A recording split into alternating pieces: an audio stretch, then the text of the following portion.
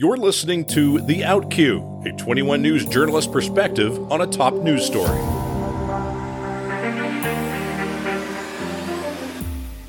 Good afternoon and welcome to The Outcue. This is a new edition of the 21 News podcast, and it's a little bit of a different look behind the scenes of how news is gathered.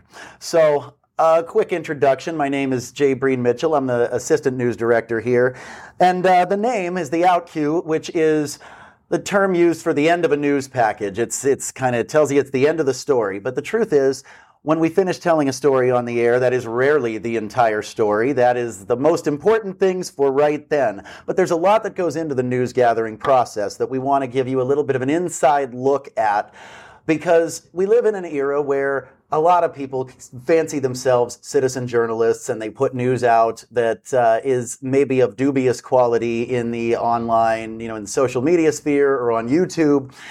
And it's important that people understand that real journalism takes real work.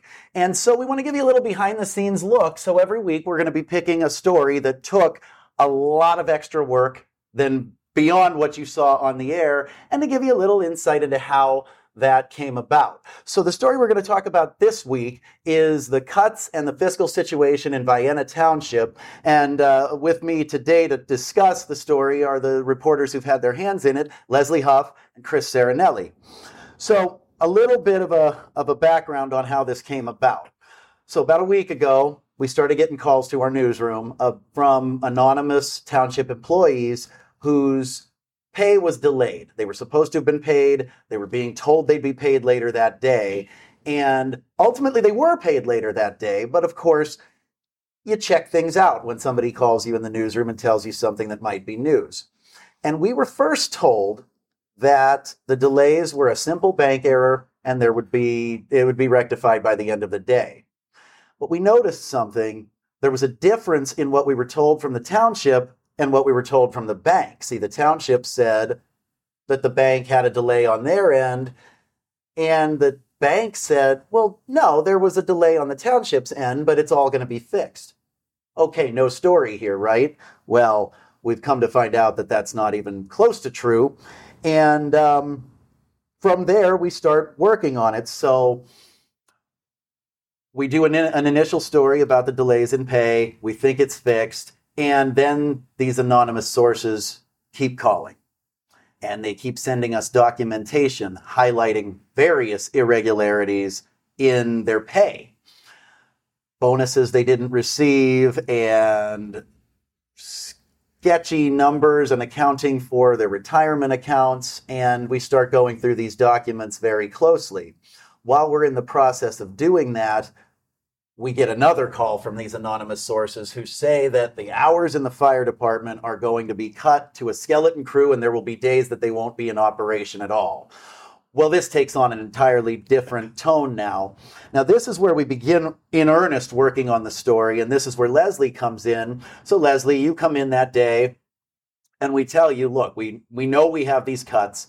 We've spoken to the fire chief now on the phone, who's told us he doesn't know why. He was just told by trustees that they're going to have to scale back. So at this point, we know we have a story. We don't know what led to it, but we know we've got enough that it has to do with public safety, and it's time to start really looking into what the situation is. So I guess let's start there. Where did you pick up the story once I told you, Leslie, look, I know this is the deal. I know there's cuts in the fire department. We got to find out how much we can find out about it. Mm-hmm. So starting off, I called the fire chief, Rich Brannon, and he, of course, declined to go on camera. But you can hear in his voice just how remorseful and it was filled with sorrow, just how sad he was about. Not remorseful. Not remorseful because he didn't do anything. Yes, yeah. But he was just very sad about what's happening. And he kept telling me, I didn't want this to happen. This is terrible, things like that. So I, say, well, what happened? And then he goes into the story and says, the day before, we were instructed by trustee Robert Root, who said they are only allowed to have 2 emergency personnel at the station during the 12-hour shifts. And so he also just kind of laid out what the instructions were, which is no overtime for the full-time employees, and that Well, I guess that's it. Yeah, no overtime for full-time employees, and then only 2 emergency responders on staff. And then he, of course, just kept saying he's concerned about the delayed response times that this could have on the entire community, just because there aren't enough responders, throughout the day. And so he was just saying that they would also have to rely on neighboring fire departments like Brookfield and Howland, and so we talked for about 30 minutes or so. And so after that, I just call the trustee, Robert Root, to see if he can say anything about it. I text him, I call him, nothing, basically silence. So after that, I call Phil Pegg, who is another trustee. And as soon as I call him, he texted me and said, please call me. So then I text him. I used it as an opportunity to text all of the questions that I have. And so after that, I heard nothing. Once again, like radio silence, no response at all. So I call him throughout the day, but still just nothing. And I know that you emailed him as well, and he was communicating with you. Right. Well, it's interesting you say that. Now, and there's a couple things you said that were interesting that I want to expand upon a little, because you mentioned the tone of the fire chief's voice. Yeah. And so these are the subtle little things that we pick up on as we talk to people. You can kind of get a sense when someone is hiding or obfuscating versus, putting on a diplomatic front. Yeah. And then there are times where you get something genuine out of them because they really are just surprised. Very authentic. And he was still in that frame of mind then where he was as surprised to hear about this as we were. He'd been really kind of blindsided. And so you built off of that to talk to him for a while. Yeah. But the trustees, they never did talk to you that day, right? The only one who did. So at this point now as a news manager, I've got a lot of angles that I'm considering here, because there's the why did this happen? There's the monetary, the use of taxpayer money, and why do they suddenly not have this kind of money? And there's a public safety element here. I mean, how are they going to guarantee that they can keep people safe? So there's questions. You mentioned mutual aid. We were able to get some of that from the fire chief. But as for how did this happen, the trustees gave this order. And remember, they're answerable to the people. So if they're going to give an order that the chief of the fire department says is going to impact public safety, well, this is not one where they cannot respond and it kind of skate, right? They're responsible to the people who elected them. So now I'm in the frame of mind of, here's a little insight behind the thought process. There are times where you're calling somebody and it's not crucial to the story, so you want to have a conversation with them. But if they don't make it in, it's not going to make or break the story. This is not one of those times. These trustees have to be in this story. And if they don't respond, then that has to be in the story. Yes. But there's only one fair way to do that, and this is what you touched on. You said, that you sent them all of your questions. That's not something you will always do as a journalist. In fact, it's a lot of times you won't do that because you want to have a conversation, you want to ask follow-up questions. But at this point, we get the sense that they are not responding. They're radio silent. And for it to be fair for us to say that we tried to reach out to them, we've got to do more than just call them. We've got to call them, and they have to know exactly what we're calling about, because otherwise it would be unfair to do this story and say they wouldn't respond to it. So I then finally got in touch with one of the trustees, Phil Pegg, via email, and he said, I'm so, and I told him what we were working on, and he said, I'm sorry, I cannot talk about this. And I told him that was unfortunate because this was a matter of public safety and the trustees are directly answerable to their constituents. And he went silent. He did not respond to that. Now we're in a fair position to point this out. They have had every opportunity and they didn't. Yeah. So. And can I mention something? Yes, absolutely. After Phil Pegg, I, of course, reached out to DeCenzo.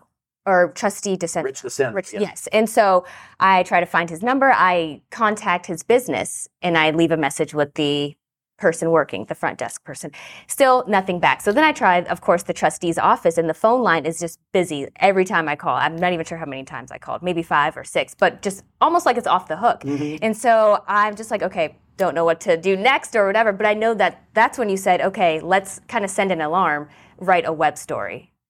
Yeah, that's true. I'm glad you said that because this was a strategic thing too. As I said, listen, the last thing that we can do here is we have enough. We've had enough to report this since the day started. I mean, the chief had confirmed the cuts. Mm-hmm. So what I said at that point was they've had every opportunity by phone, but let's apply just a little bit more pressure.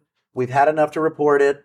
It's important for the public to know, and the trustees are not answering our calls. So we can write a story and put it out there now, and we should not wait. This is this is important. There's urgency behind this. So let's do that. Mm-hmm. And then let's send that story to them and let them know that right now, this is what we're reporting. We'd love to hear what they have to say about it. Right. And again, I still didn't stop trying to reach out to them. I also called Robert Root in his attorney's office and still got nothing back. Didn't hear from him the rest of the day, even though I left a message with the secretary. But nothing. So in the meantime, the trustees this same day, and I mean, not to get ahead of myself, mm-hmm. but just to move forward, mm-hmm. The trustees send out a notice that they're planning a special meeting for Thursday night, where they will confer with their attorney about the dismissal of public employees, and they anticipate making a statement. Now, we don't know what this is about, but if it's not about this, then things are worse than we realize, mm-hmm. right? And Chris, that's where I'm going to bring you in, because you go to the meeting knowing everything we just talked about. That's the best I could arm you with walking in, but things were worse than we thought, right? Well, that was my reaction. We got handed an official release after they came out of executive session. First thing they did was at 6:02 or 01 or whatever, is they said, we're going into executive session, which Justin alluded to, with their attorneys to confer as to what their next steps were going to be. So, public officials go into executive session. There's no telling how long that's going to be. They were in there almost 2 hours. At one point, standing fairly close to the door, I could hear some shouting. Obviously this is a tough subject, and there was a lot of consternation about how to arrive at the right solution, the right answer here. So I guess that was to be expected. But they came out of executive session. They handed us an official release. You said a statement that was going to be made and an action that was going to be taken. And each line going down this release, my eyes just got bigger and bigger and bigger. And just as you said, I'm like, this is really a bad situation. Because we find out that they're laying off police and fire. 2 police officers, 3 firefighters. At one point, one of the trustees, I believe it was Phil Pegg, said to one of the people in the crowd who said, what about that new ambulance that's sitting out there? He said, it's going back. Wow. So... and an anonymous source told us that there's only going to be 1 ambulance daily running mm-hmm. throughout the... And to that end, you talked about them not being in service. Today, they said this would be one of those days that it would be shut down. Yeah, so, as we speak. So they don't have one at all? Correct. There is no... The fire station is not operating today. Right. Yikes. Which is likely why when you tried to call the fire chief today, it was hard to reach him. Right. And the police chief was not on station because his hours are cut back and he's giving back some of his salary. Mm-hmm. Yeah, indefinitely is the word that they used last night. The trustees, the police chief, and the fire chief have all foregone their salaries for, till further notice. Mm-hmm. So again, there's no telling... how long this is going to go on and, what it's going to take to right the ship here. And to that end, again, last night, I shouted out a couple of questions. There was a lot of angry and frustrated people, understandably so. But one of the questions I said or was trying to get answered is, how long is this process going to take? You're talking about the state auditor's office is coming in next week. How long is that process going to take? And very simply, Phil Pegg said, call them. Yeah. Because there's, a lot that even the trustees at this stage of the game do not know.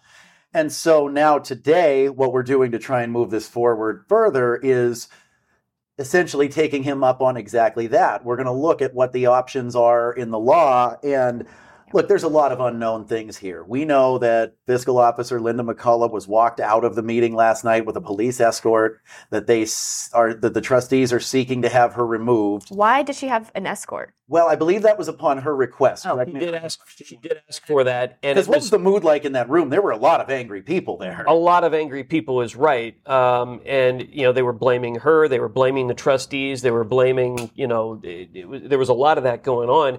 And at one point, as Linda was being walked out, another journalist in the room who I was standing next to, we looked at each other and we were like, did she just get fired or removed? Can they do that? Can the trustees? I don't believe the trustees can do that. Right. I think that has to be either by their request and it's something that's above their... Sent to the state auditors. Yes, and so that's the process that we're taking a look at today, is what is this process and how long, because and you mentioned last night, this is the beginning of a long, hard chapter for them.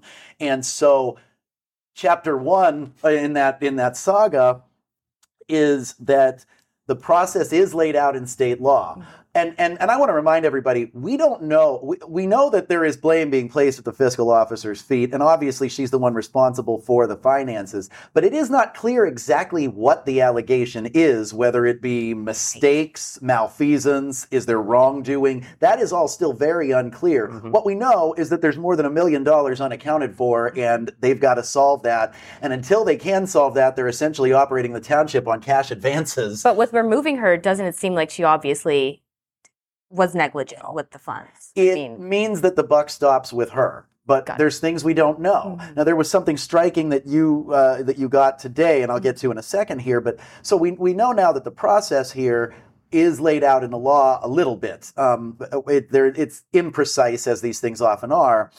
But the auditor's office has a window of time. I believe is it 30 or 40? 30 days. 30 days to investigate and determine if they see probable cause, essentially, to move forward with something and what that probable cause is. Right. And they can get extensions on that, but 30 days is your initial window. And then that goes to the Attorney General's office, assuming they find something. And I can't imagine they're not going to find something with this much missing money, but I guess they could find it in a mattress somewhere. And then the Attorney General's office has a 10-day window, again, can be extended upon request to determine what they want to do. And then if they're going to move forward with removal of the fiscal officer, that now has to go to a court. Right. And to make it more complicated, the trustees would be legally bound to pay the legal fees for the fiscal officer. And then if they win, they can recoup that. But there's another element here, which is that these public officials, the fiscal officer is bonded. So this is essentially a public insurance policy in case there is any kind of a catastrophe. But for a township the size of Vienna, her bond is, depending upon where their budget is, if it's over $3.5 million, it's a $195,000 bond. And if it's under, I believe it's $160,000, did you say? And their last audit, their budget was 3.4 something million. So it's unclear which bond she'd have to carry. But either way, that's the amount that they can recoup, which is nowhere near the amount that's unaccounted for. And the striking thing that I was going to get at that you found out today, and that really explains exactly how much mystery there is here, is you reached out to a trustee to ask if the insurance policy might cover a situation like this, and he said he doesn't know because all of the paperwork is with Linda McCullough, the fiscal officer. Yes. So there's a lot of mystery here, and we're going to have to keep digging into this for quite some time. Why does she have all the paperwork, and why... And is that proper or not? Yeah, right. And I don't know. He doesn't have any copies of it. Right so. And so back to the original premise of this podcast and why we want to do this is, where did we start here? Is we started with essentially two stories that could have been done by anybody who wasn't extra inquisitive and didn't really think about the needs of the township. You could report that there was a delay in pay. You could report that the hours at the fire department were getting cut. And if somebody doesn't know how to think like a journalist, you could report that, and you could report it with a lot of implication that might be unfair. You could, for instance, lay the blame at the feet of somebody who it later turns out it's not the fault of. I mean, let's say it was just cuts in the hours at the fire department. Well, if I don't know what I'm doing and I don't ask the right questions, I could tell that story and I could leave everybody wondering what that fire chief is doing. Well, here, the fire chief has no idea why these hours are being cut, So you've got to be able to think about what's fair, who is responsible, what the questions are that matter to the people, and are there other things we're not thinking about that we need to know? So this is a public safety story. This is a fiscal responsibility story. This is potentially a legal story. And so I'd like you guys to just both reflect on that, because you've just heard this is 3 days worth of work for something that the untrained eye could have written up. I mean, my mother could have called someone up and said, you hear they're cutting hours at the fire department. But this was a lot more than that, and a lot more work went into it. And I guess I want you guys to reflect on why that's important to you and how it's different from that phone call from my mother. I think, like you said, it's a public safety issue. So that's why it's important. People need to know what's going on with their representatives and with their community. So I think it's important for us to make sure that we always have the factual information on, like you said, who's responsible, who's not responsible for it, because of course blame can always shift, for example, to the fire chief in the case like that, So I think it's important for us to make sure it's very clear who are the key players and what they're doing. But also what the questions are, right? Mm-hmm. What other questions we need. I mean, it's a thoughtful approach, right? Yeah. It's not just knee-jerk. Yes. It is, and that's one of the reasons I tell people all the time when they ask me about this kind of work that we do is there's a reason that you need a journalism degree to do this job, because you have to have a functional knowledge of information gathering, slander and libel law, all of these things that you have to consider when you're doing your report. Obviously, you don't think about all these things when you're on deadline and you're just trying to get something either, on the website or on the air. But like Justin said, real journalism is real work. And until you've, either lived with a journalist or know a journalist personally or actually done the work yourself, it's really hard, especially since you see so little of it as the end product and understanding of what it is. Yeah. I mean, I like that you mentioned that it does become instinctive because this work is done quickly. Yes. Painstakingly, but quickly, particularly on deadline. That's notwithstanding, a longer term project. So even as we sit here and talk today, I mentioned anonymous people called and tipped us off. And I instinctively did not give you any identifying information about who they are. I didn't say anything accusatory that they may have said about anybody. I mean, obviously, that's how a tip generally comes in, is this is going on and so-and-so's to blame. Well, it's not my job to say so-and-so says so-and-so's to blame. My job, the old adage is like, it's a lazy journalist. Here's one person say it's raining outside. Somebody else says it's 85 and sunny, and you report both sides. But it's the job of a journalist to look outside and find the truth. Which one is true? Right. And there's a lot more work that it's involved in that, and it is instinctive. Today, when I said what I just laid out, what that whole process is that they're going to have to go through, well, I don't know that the average person would have known where to begin to look. They might have found it. I mean, a reasonably intelligent person can find this stuff. This is not, hidden. But I knew exactly where to look in Ohio law. And I knew how to suggest. I mean, what did I suggest, Leslie? So you ended up talking to a county auditor who's a former township trustee who was in the know for the process, and she's going to be in the story. But I also mentioned that there are township associations. Yeah. And I don't know why anybody would walk around with that knowledge in their head unless they were involved in a township association. Mm-hmm. But you instinctively rattle that off. Yep. Knowing that functional knowledge helps you a long way, knowing what to say, knowing what not to say, and knowing what to ask. Mm-hmm. This stuff is different than, somebody who's well-meaning, but maybe not properly trained, and they can give you a false impression or spread false information if you don't go through these steps rigorously. Yeah. And knowing the right questions to ask doesn't always mean the questions that you come prepared with. Mm-hmm. I never write down questions. I've been doing this for 16 years. I don't think I've ever written down a question in my entire career, because not only am I armed with the information preliminarily that I'll need going into it, as I'm listening to the person talk, and as I'm going through the information gathering process, I'm thinking on the fly about, okay, follow-up questions or something unrelated that we didn't think of before that has something to do with this. And, that comes with time. Crosses the line between science and art. Yes. Well, like we said earlier, you went to that meeting last night knowing they were probably going to talk about the fiscal situation in the fire department. We had no idea it was going to go as far as it would. I certainly did. So there was no amount of pre-written questions you could have had. And if you don't have that proper training and you're not active listening, like Leslie, you covered a murder trial last week, and you don't know what's going to come out in a murder trial. You've got to follow a line of thought. Mm-hmm. And I mentioned you guys both covered this trial, but I mentioned Leslie because this was the first time you'd covered a trial that in depth. Yes. And that was something you told me, that you learned how important active listening is in those moments where there's only so much preparation you can bring. I heard last night unrelated, but I heard from a former colleague at WFMJ, Danielle Cotterman, texted me about something. And I'll never forget when I would prep her for political interviews when she was just starting out. And I would say, okay, here are the questions we're going to start out with. And when you ask this, he's going to say this. And then you'll say this as your counter. And then he's going to say this. And then the counter to that is this. And eventually you'll get an answer. And she'd go, you can't possibly. How would you know what they're going to say? No one's that predictable. And I said, just watch. Yeah. And she came out of the interview, jaw down, going, it was like word for word. Yeah. How did you do that? Yeah.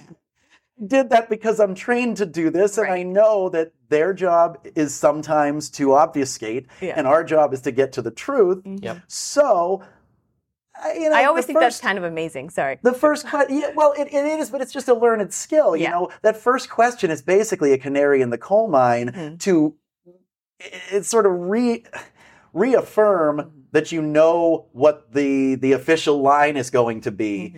And the official line, particularly from politicians, is often not an answer. Right. It's skirting around the answer. It's diplomatic speak. And that's for everybody who's run for any office at every level, anywhere. Right. And of any stripe.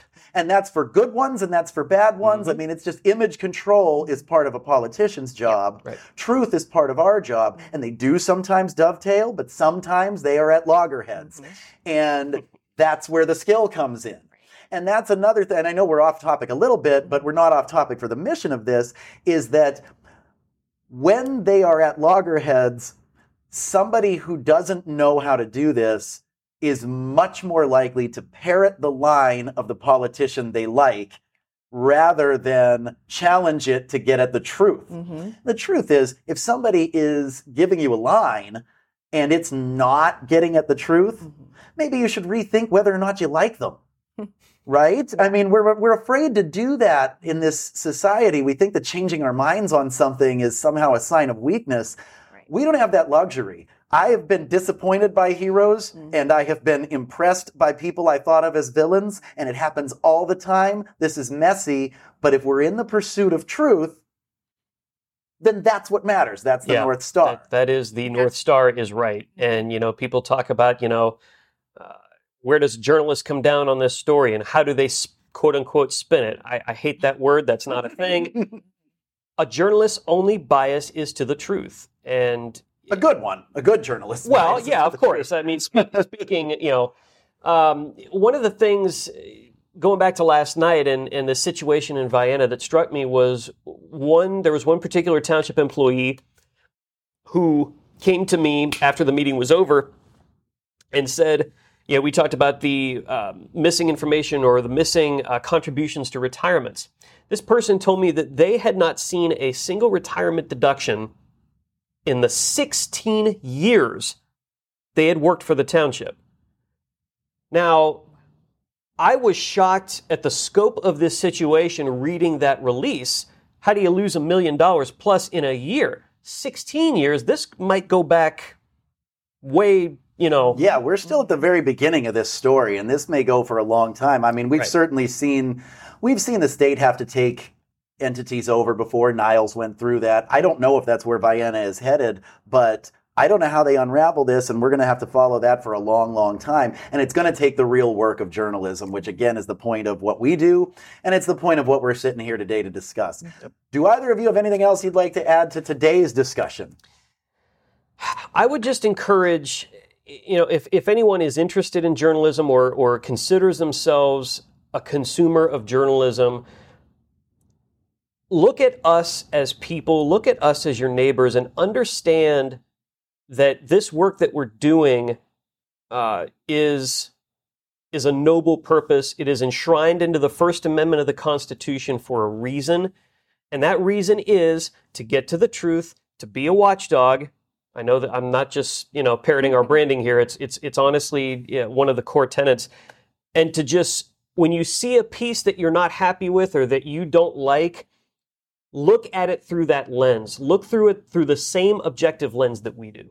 And to be clear, we're not perfect. Let us know if there's something that you don't like, and we will hear you out. I mean, there have been times where I've had to say, you know what? I mean, I had a call just this week from somebody who had a concern over one flash of video that we had not seen in the light that they saw it in. Yep. But I went back. Talking about. I went back and reviewed it, and you know what? They were right. Absolutely, They were right. You know, I've been doing this. You said 16 years for you. I've been in this 15 years. You know, we learn something new all the time. Yeah. And we are here to learn because it's all about truth, and it's all about working for you. Yes. That viewer has a great eye.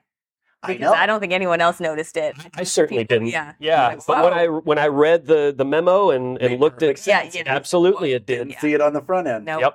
Yep. Leslie, anything else? No, you guys said it all. I'm glad to be kind of have these colleagues who have been in the game for so long and to kind of teach me the steps and how to be a better journalist. We're a lucky newsroom. We've got a mix of veteran talent and up and coming talent that is enviable. Yeah, For sure. I agree. Well, that's this week's episode of the Outcue, and we hope to have many, many more. And I thank you for joining us.